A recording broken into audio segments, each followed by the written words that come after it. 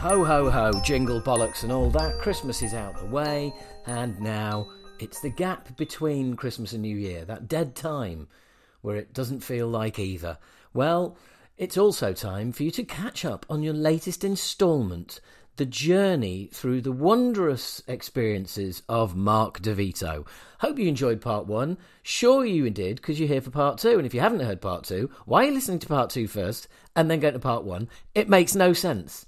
Fucking stop messing with the very fabric of the universe. Go and listen to number one. And here comes episode number two. I'm now recording because you have this lovely habit of saying stuff that of not saying stuff that you think is not very interesting when we're recording, and then you say it off mic and it is really interesting. Oh shoot. Okay, well, yeah, let's leap in. It's all good. Yeah. We last we spoke on these topics was we kind of left it that you and a friend had thrown all your money in and were going to head out to to Europe to see Metallica. Kirk had said, "Look, get yourselves out there." Right. Yeah, we were. So my friend Jumbo and I decided,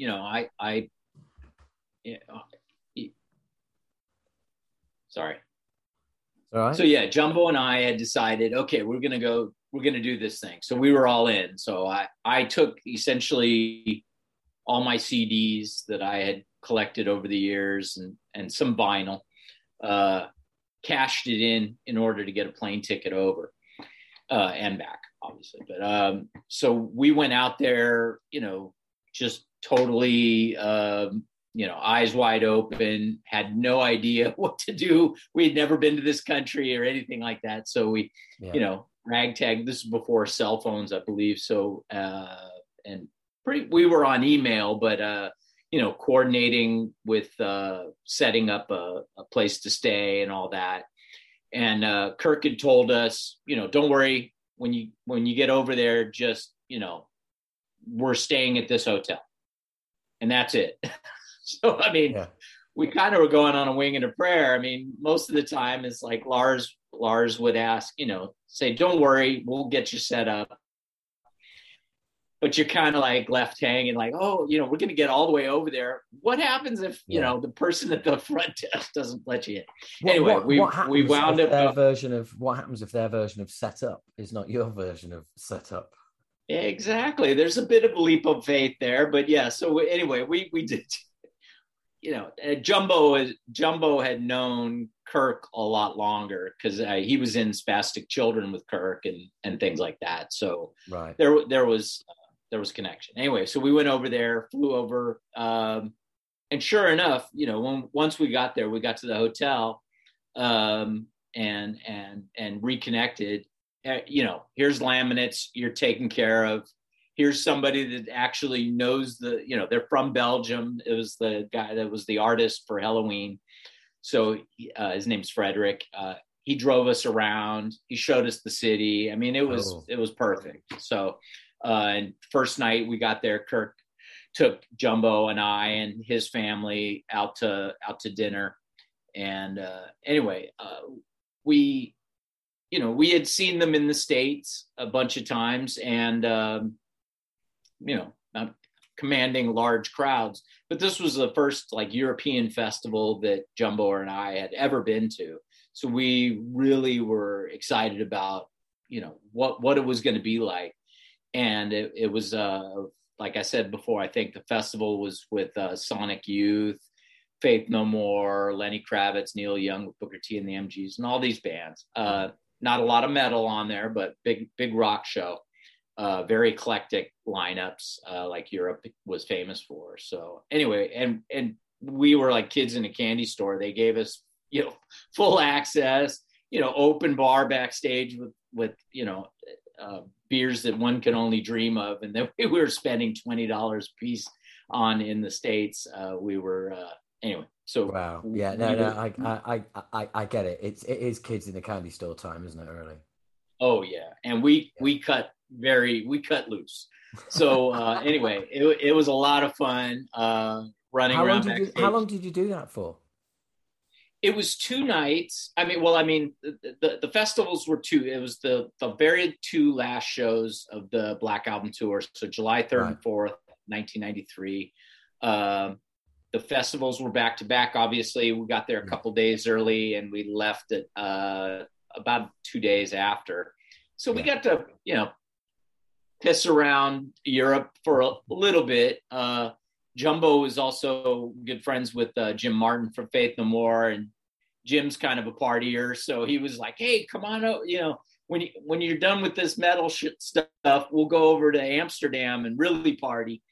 I was like, "Nah, I'm done after this." But anyway, Jumbo went over, and got too high and wound up not meeting Jim, going into a wax museum, completely freaking out, running across the street and plunking down like $500 on a hotel room that he just slept in, and then got up and ran onto the plane. But, Wow.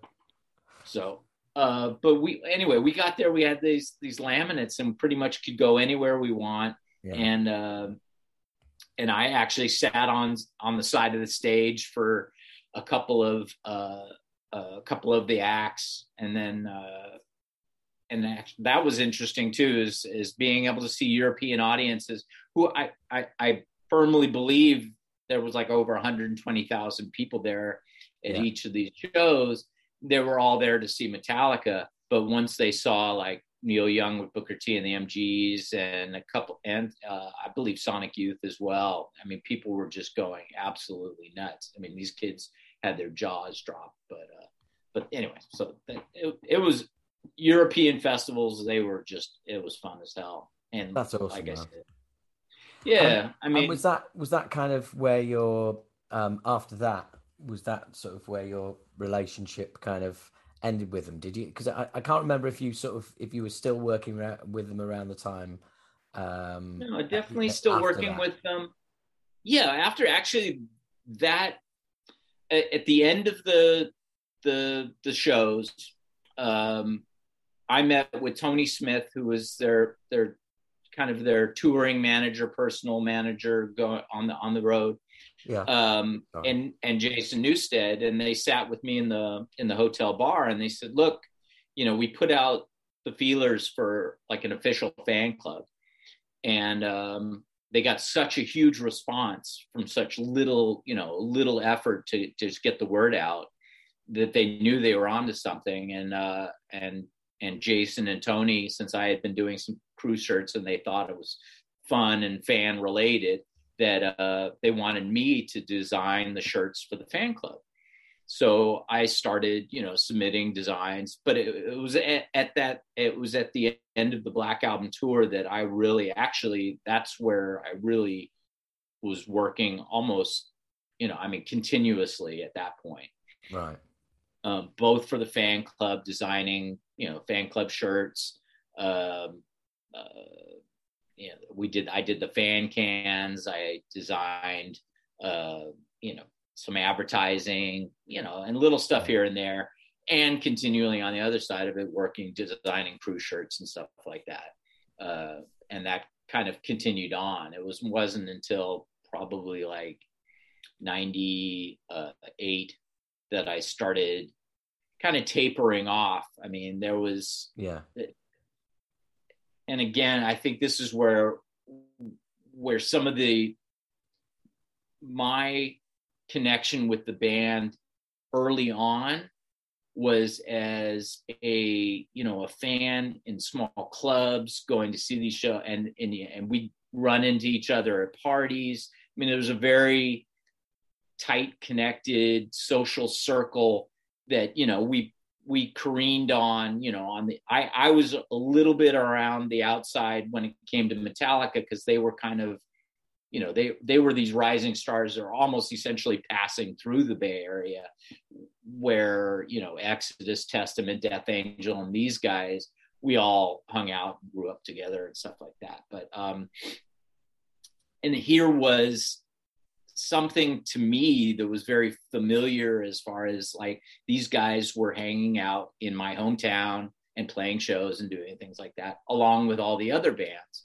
Yet there was a dramatic, Yeah. there was a polar shift. These Yeah. guys were like a corporation. I mean, it Yes. was, Yeah. and it really, and I kind of watched it evolve into that, where I was being asked to do things directly from the band. And then slowly but surely, it was like the manager would call me, and then the tour manager's assistant would call me, and they, with Yeah. ideas, or we want to. So the distance between me and the band was really starting to be felt, at least on my part. And the designs became fewer and far between. So, Well, but I, let's rewind a bit and poke more into what you were hinting at there, which is the scene that you were very much a part of, which is the legendary Bay Area scene that people like myself have heard so much about, and it's it's passed into myth, and myth becomes legend, and etc. yeah. etc.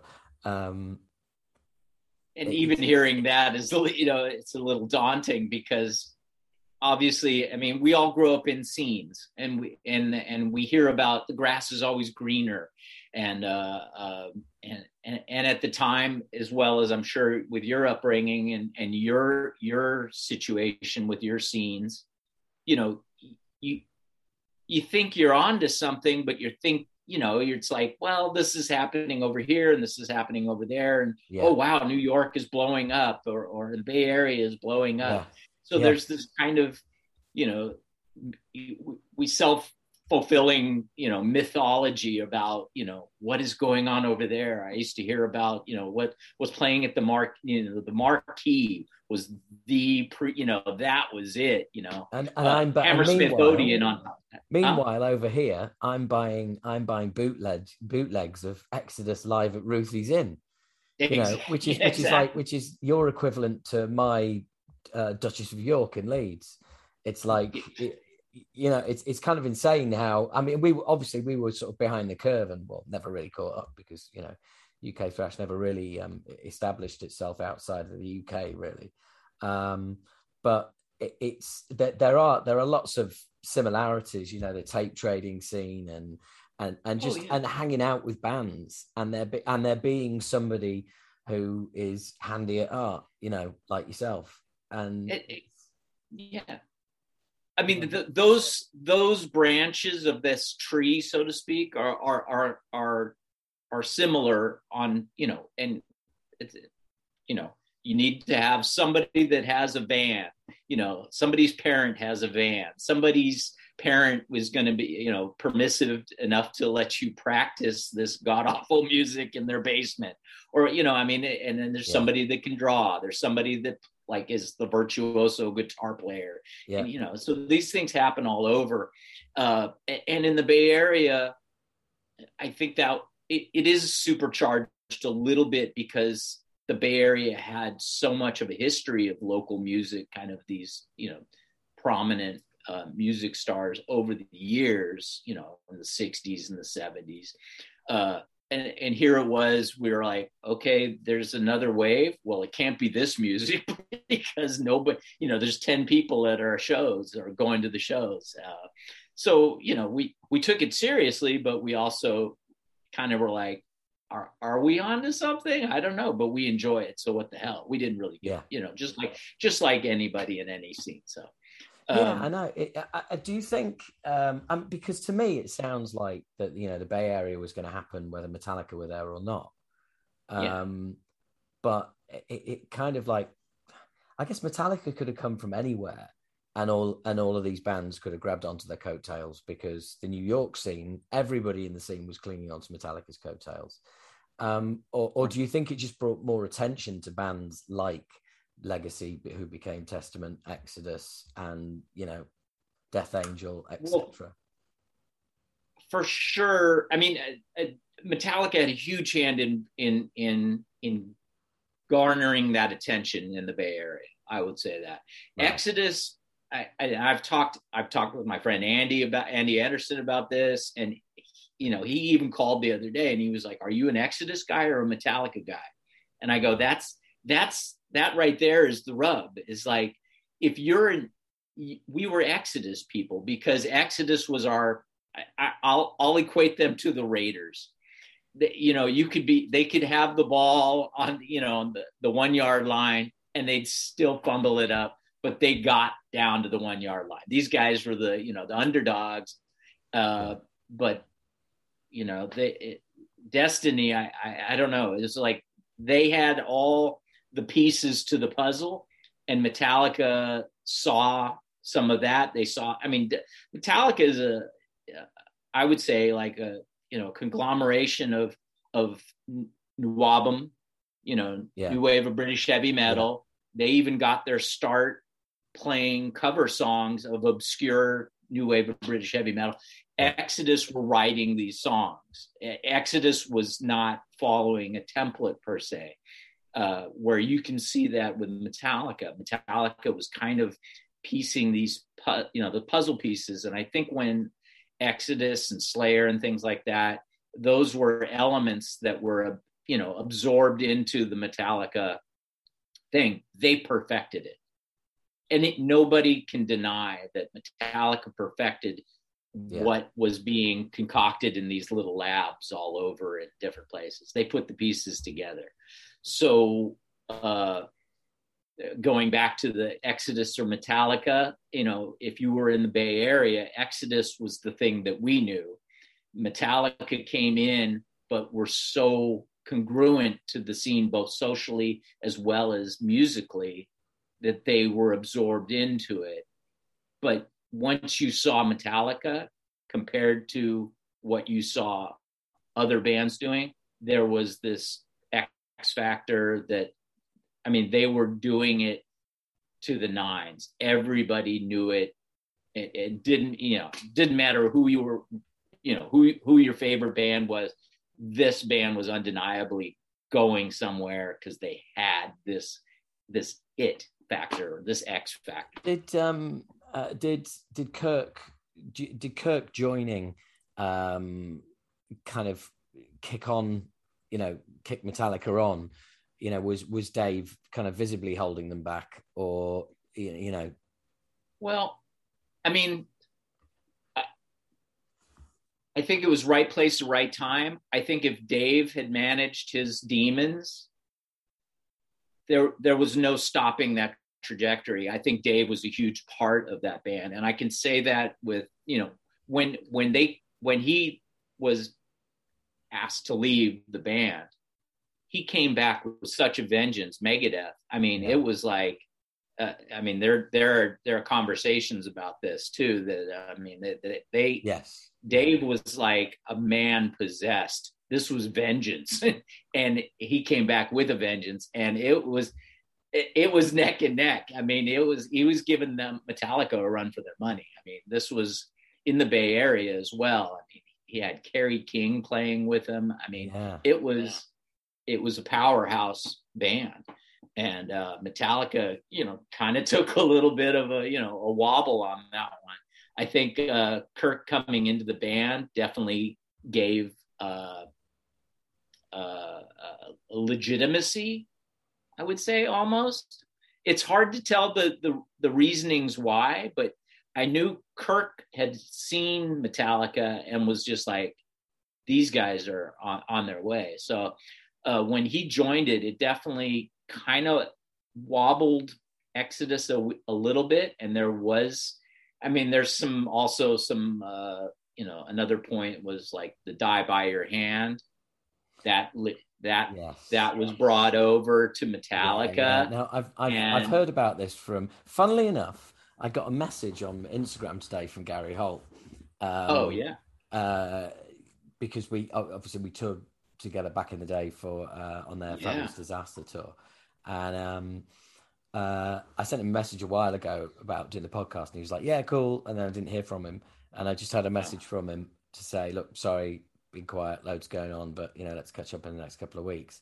And I remember speaking to him about Die by My Hand, a long time ago. Again, I what I remember. Sorry. Sure. Just let me pause you there.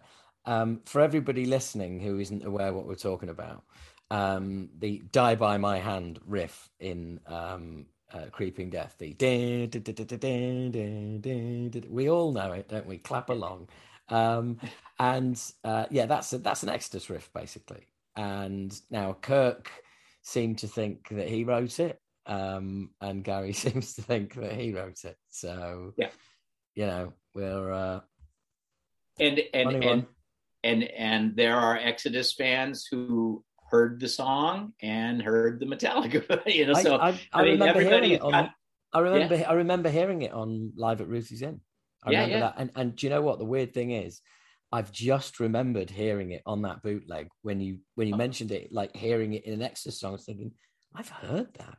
Oh God, yeah, Yeah, no, yeah. I remember hearing it. Yeah, There were lots of little sprinkles of, again, this, we're kids and we're like, they're taking away our toys, this kind of this, they're, wait, that was ours, and there's this hometown locals only, oh yeah, you know, yeah, kind of keeping your arms around it, but it was nebulous because they had come in and they were friends with everybody. So I mean, we all hung out in socials. So it was kind of like, yeah, yeah, you shouldn't have taken that, and there was this back and forth and such like that. I mean, Andy Anderson talks about, using the Johnny Got Your Gun, because that was their logo, was the cover of the book from Johnny Got Your Gun, and Metallica eventually did the one video from the movie Johnny Got Your Gun. And there's lots of little things that can't, people buzz about. But anyway, Metallica would definitely had their roots in with the Bay Area, and the Cliff and Kirk thing all equate to that. Those were the natural.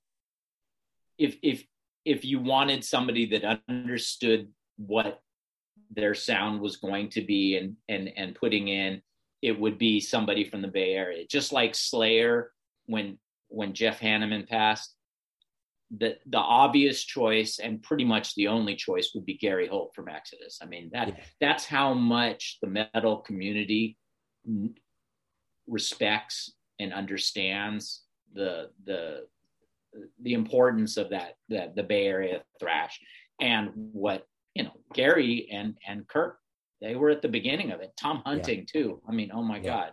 Yeah. And when Slayer used to come through to the Bay Area, that must have been fun. Yeah, at the beginning, I mean, it was. They played a couple shows. They played the one show that I saw. They had already been through once. I think the bootleg that you're talking about is when they played at Ruthie's Inn in Exodus, and I think they were playing two nights, not at the same venue. But the first night they played, I think it was in San Francisco, and this is what I've been told, was that they showed up, and people had heard what they sounded like because of the tape trading, and obviously there was that. But for some reason, coming from Southern California, they showed up with eye makeup, and Paul Bailoff, who's the singer of Exodus, and who is the standard bearer for Bay Area thrash. He was the death to posers. He would the stories. Well, yeah, you've all heard the stories. They're legendary about his demand for, you walk this metal line. This you shall not be poser. And he was brilliant about it. And that kind of kept everybody to the Bay Area's idea of, don't pull that rock star attitude around us, because it doesn't wash. And, so, anyway, so Slayer had come up, and they were wearing supposedly eye makeup on the first show. And after that, Paul took them aside and said, they'll kill you. And if you go into Ruthie's Inn, I don't care if you sound like the heaviest band in the world, the fans will tear you apart. And that was the first and last time they wore eye makeup, supposedly, from that point forward. Nice.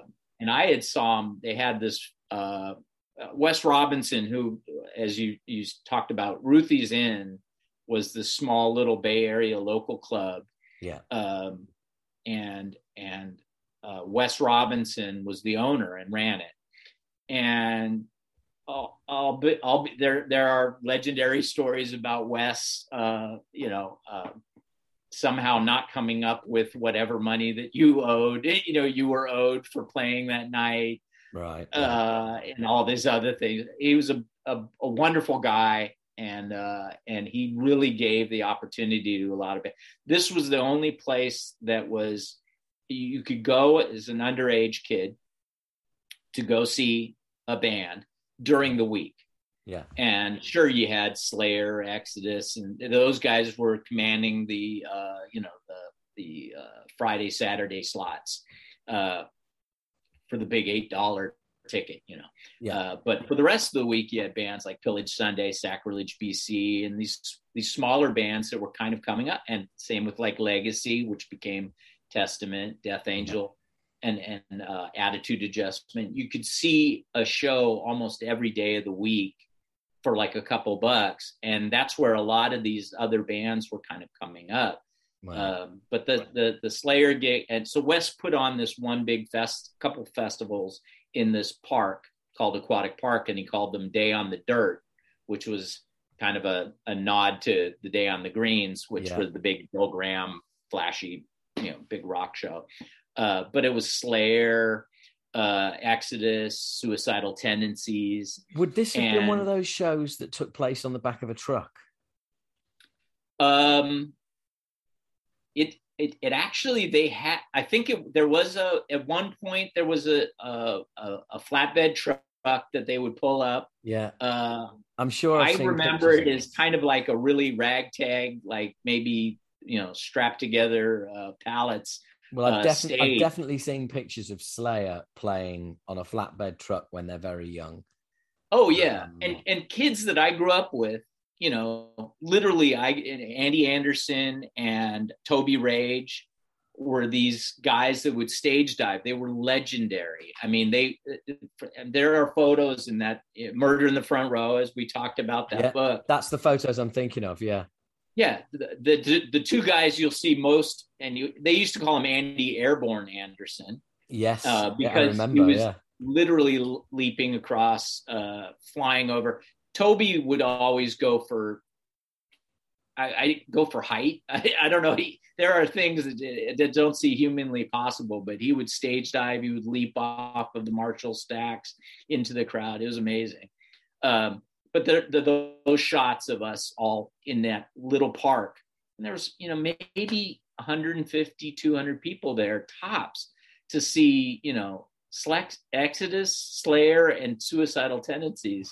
And it was amazing. It was just amazing. $5. There were people who even thought that $5 was too much, and they tried to, float across this estuary that was in between the freeway and the park to save $5.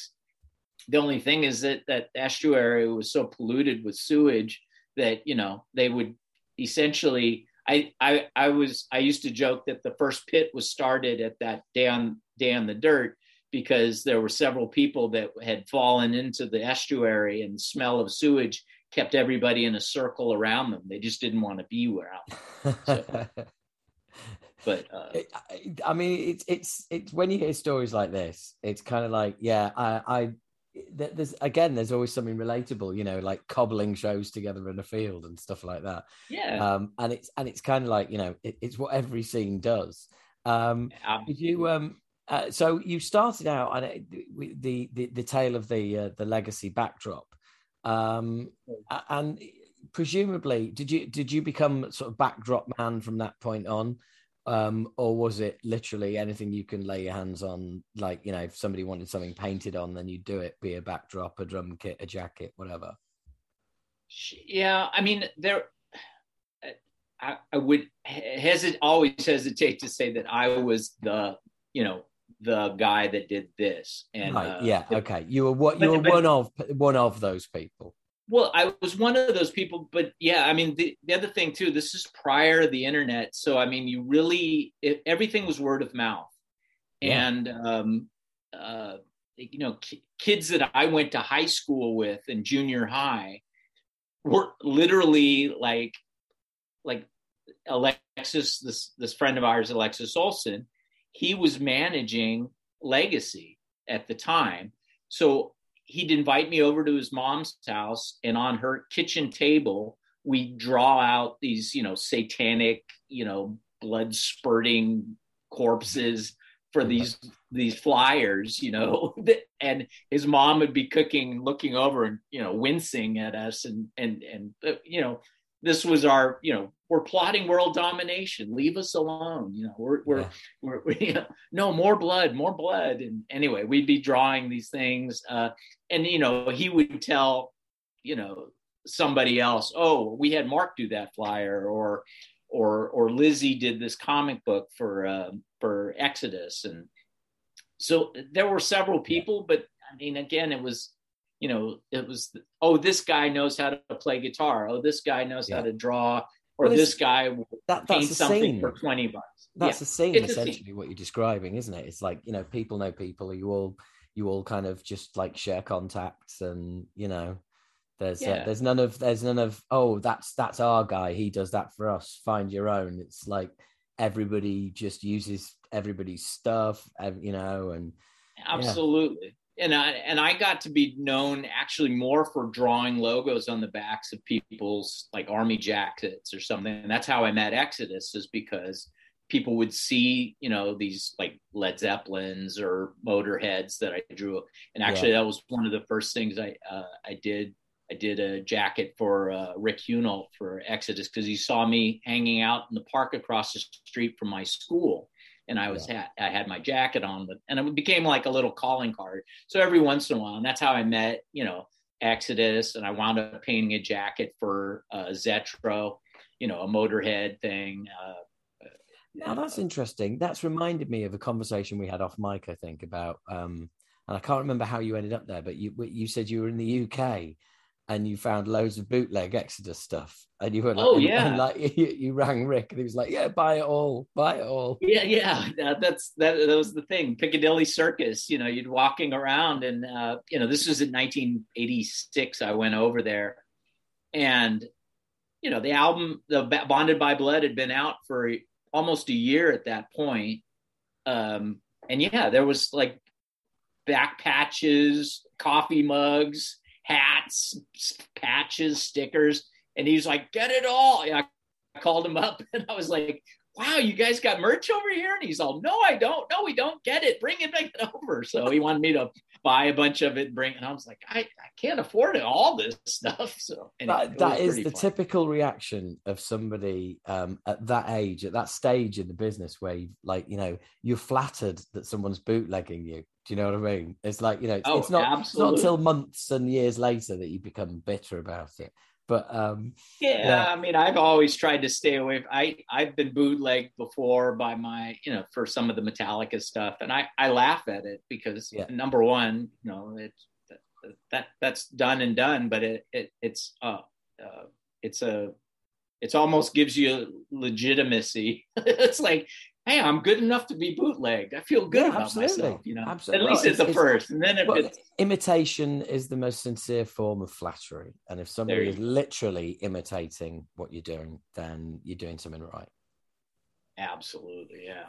Yeah. So that's, I think, and that's funny, because that does segue into the idea of we had an idea of how big things were going at that point, but it was even the bands were starting to go, what? You got to be kidding me. Yeah. And I think we talked a little bit about Alex Skolnick as a friend of mine that I went to. I had 1 year of high school with him, and we became friends. And since I was doing flyers for Legacy, we kind of, word of mouth, we would hang out and talk. And the first time that Testament went to Europe, I mean, they were just blown away at the response from the fans. I mean, there were huge Testament tattoos going across these, massive fans, and they're, trying to break into their caravan where they were. I guess they have some kind of camper that was their dressing room, and I mean, they absolutely went ape shit for them. So anyway, Yeah.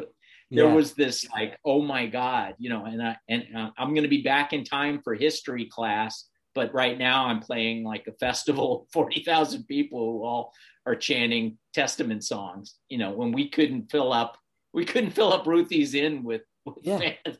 Over here. There's like, they adored them. And it was amazing. It was great. Yeah, I think Europe adopted just about every thrash band before their own countries. It's literally, it was like having such success in Europe made American kind of labels sit up and go, we should really put our bands out over here because they seem to be killing it in Europe. Absolutely. It's kind of weird.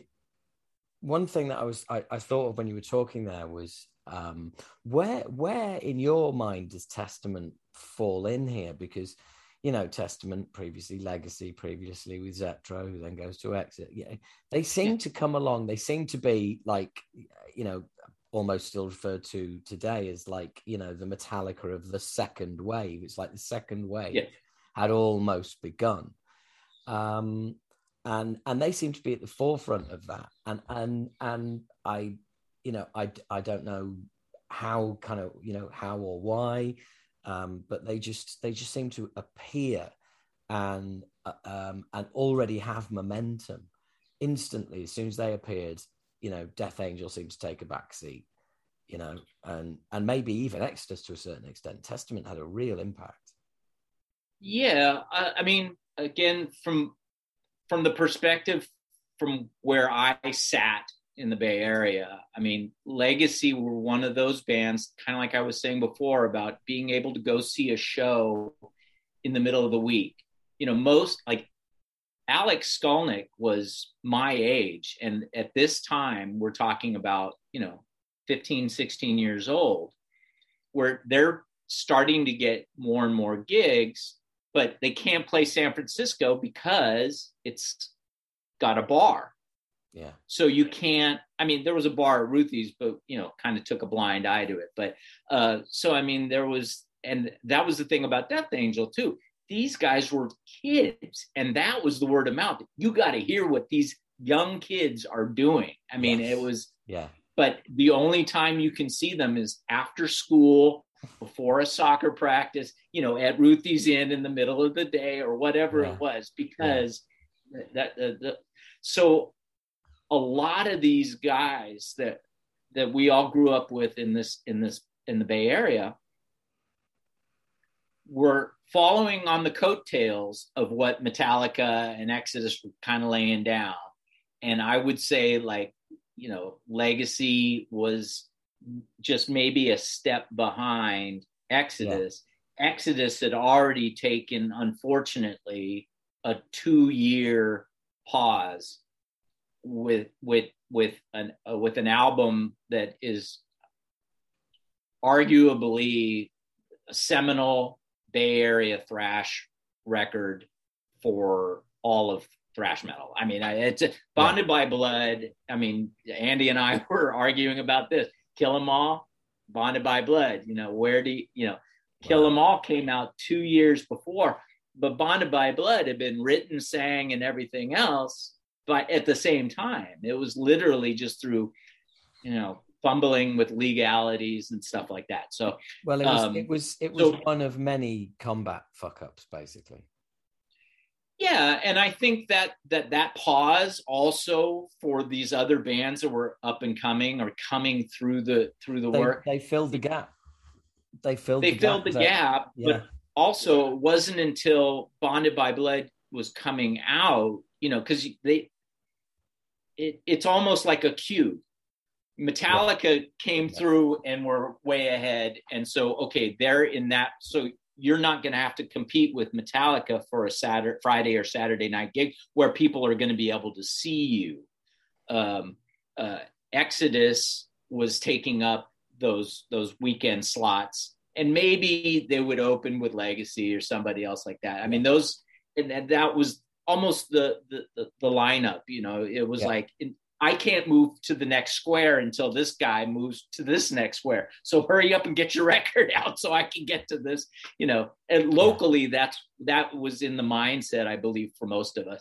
And then it became, the field was so packed with all these up and comings, these bands that were springboarding on essentially their careers were just launching. So when you talk about like legacy, when Zetro left Legacy to join Exodus, that took a hobble really to Legacy. Yeah. And again, it's almost like the chess pieces were moving around so quickly that it was like, no, Exodus was just about to, and oh wait, Legacy was just about to, it seemed like. I remember at the time, I mean, because it bled over into the press and over here, everybody was aware that that Zet had come in from, and we hadn't heard anything of Testament yet. Yeah. But we were aware that Zet used to sing in this band that was called Legacy, who were now called Testament, and there's an album coming out. There's an album in the works. So we all heard, Zet as singer of Exodus and that we'd never heard him sing a note prior to that. And it was the unfortunately rather lackluster Pleasures of the Flesh that was his kind of debut, which was particularly underwhelming. And I mean, I will say that the Legacy demo is got to be hands down one of the best demos going around. I mean, and that now you see, you're just showing off now, Mark. You're just showing off. You're being the ultimate metal elitist now. Oh, the demo with the old singer. It's a famous demo. It really is. I snuck it into Tower Records. A friend of mine was working, and Alex said, dude, can you get this to play over the speakers in Tower? And I was like, I'll ask.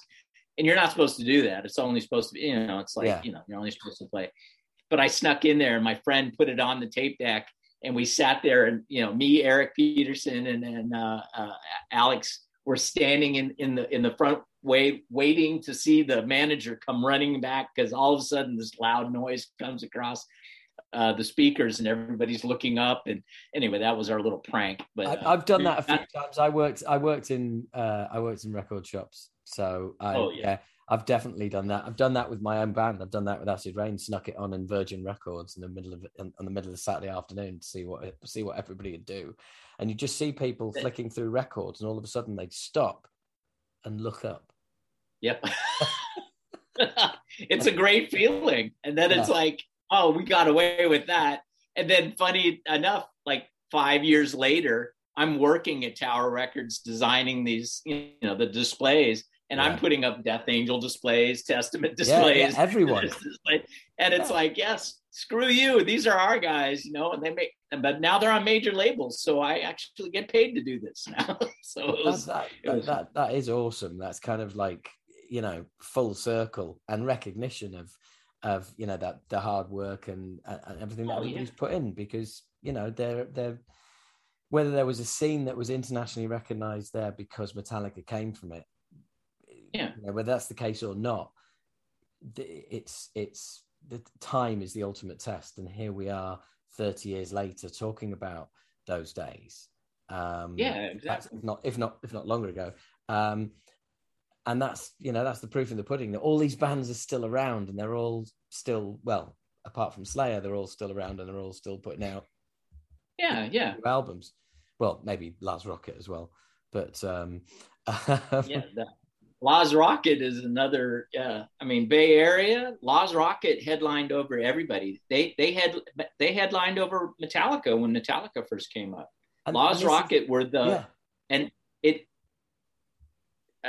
I know half those guys, and they're wonderful guys. And rest in peace, Willie Lang and Vic Agnello, the drummer and the bass player, respectively. And talk about a band that springboarded other people to do other things.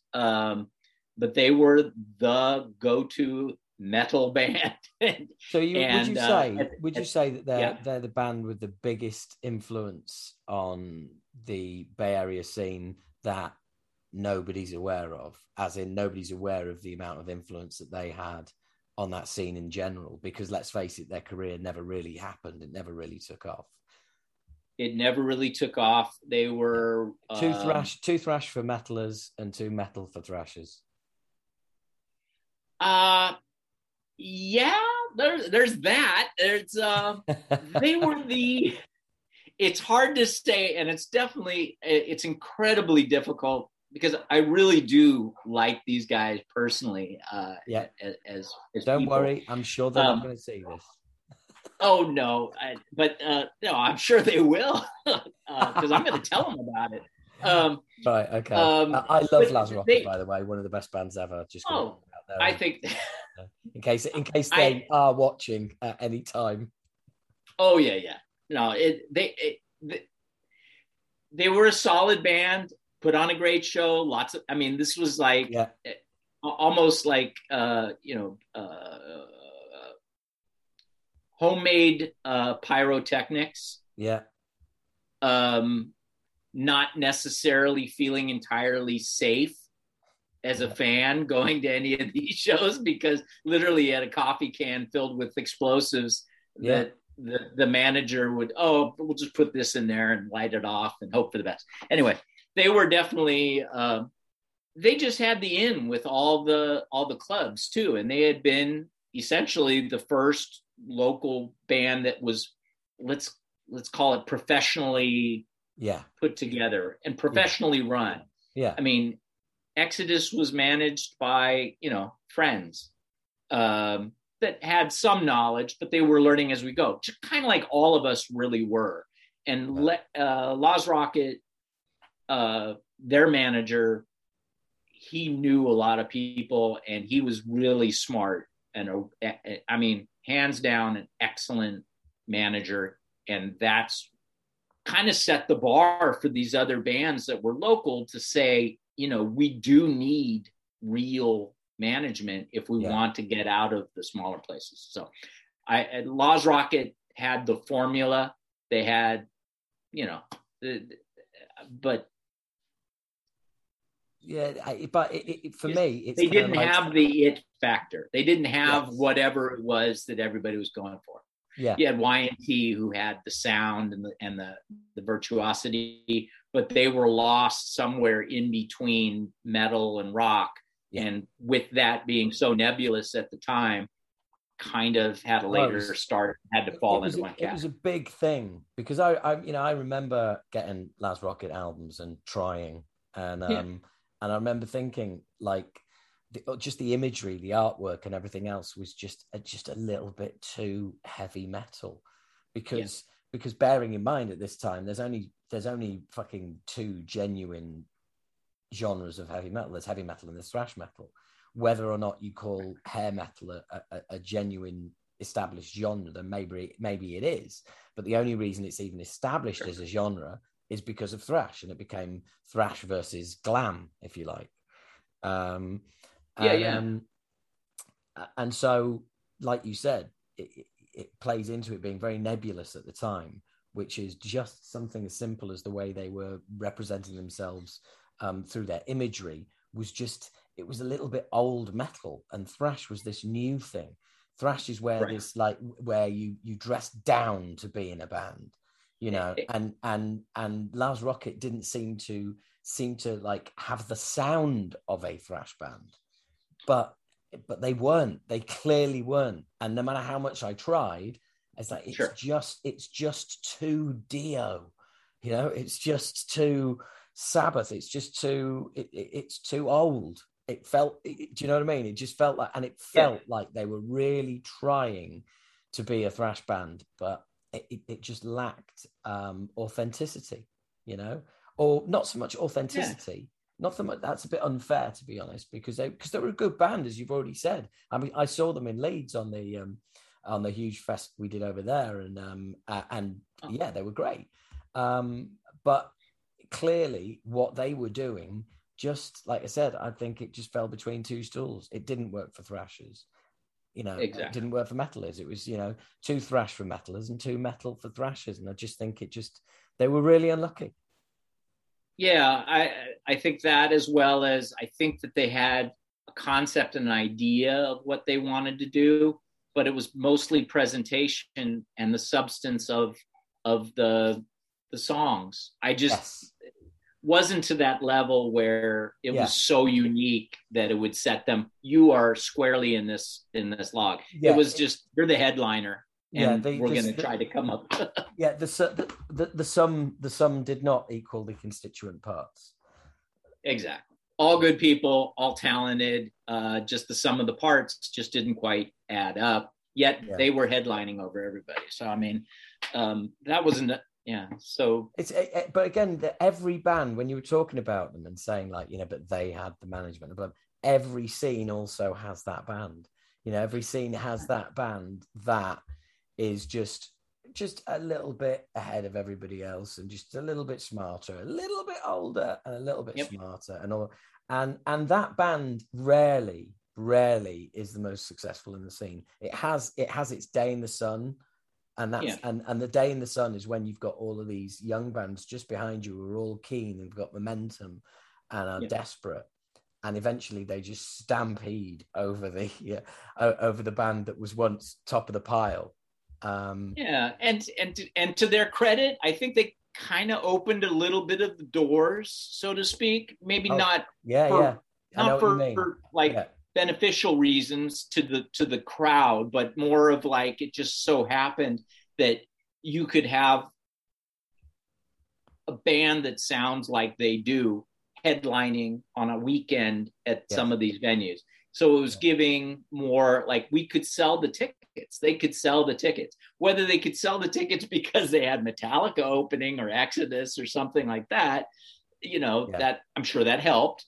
But what that does as well is that introduces those support bands to the promoter of that venue, and he sees they go down very well, and then all of a sudden, Lars Rocket opened the door. What a that's a Freudian slip, right? But Lars Rocket, for fuck's sake, Lars Rocket opened the door to playing those clubs on a Saturday, and then Lars Rocket were opening the door for the support bands to come back and maybe headline there on a Saturday, and all of a sudden you got the makings of a scene. Exactly. And then, like we were talking about, like Murder in the Front Row is kind of like this. It's like the yearbook, and definitely seems like that. Yeah, for us, it was like a yearbook. I mean, we were flipping through, and there's pictures of us all hanging out, or I mean, it was a bunch of goofy kids all hanging out in the same place where lightning struck and things took off. And this is something I've talked to Brian Liu and Harold about briefly, but there seems to, if you read that book, you would never know that you might not know that the Lars Rocket was even there at the time. Yes. Yeah. And you felt that was a bit of a glaring omission, but by the same token, I can also see, it is the story of thrash, and I'm afraid they ain't a thrash band, so they don't get in the story. You've got to kind of decide what that. True. Do you know what I mean? I can see where you're coming from as somebody who was there at the time, and it feels like that there should be a mention. But as somebody who wasn't there at the time, and looking at it as a documentation of the era of thrash metal, it doesn't suffer from the omission of Lars Rocket, that's for sure. Right. And this is probably the reason why I'm not asked to do many podcasts, is because I believe that if you're going to tell the story, tell warts and all. And like we were just talking about, there is an element of Laz Rocket that was important to that scene. There is elements of other. I get that, but I also think it's by the accident of their age and who they were. So you see, if you document Laz Rocket, then surely you've then got to document the band that they first supported at those venues, so they could get in, and it then becomes a never-ending story. This is true. As opposed to if you go, well, we're going to capture thrash metal. Are you thrash metal? No, you're not in. Are you thrash metal? No, you're not in. And that's it's an unfortunate consequence. But I think you're right to bring it up because that's why you're here, dude. That's why you're here. It's you've got the insider knowledge. You were there, and so I'm now going to argue against myself and say yes, you were totally right, and it's a glaring omission. Thus concludes our podcast. And they should be in there. You're right. But you know what? That does bring it all round to a lovely conclusion. Don't go anywhere because I want to have a quick chat with you anyway. But for now, Mark, a big thank you from me, and also a big thank you from everybody listening and watching, because that's been a fascinating journey into into thrash metal's Jerusalem. Well, thank you very much for the opportunity to yet again bend your ear for some period of time. No worries, man. No worries. If it is Jerusalem, then that does not make you Jesus, but it does make you an apostle, I think. So, one that gets knocked off early on, I assume. Yeah. Well, let's hope not. Let's stop recording because I'm talking absolute crap. Thank you very much. Thank you.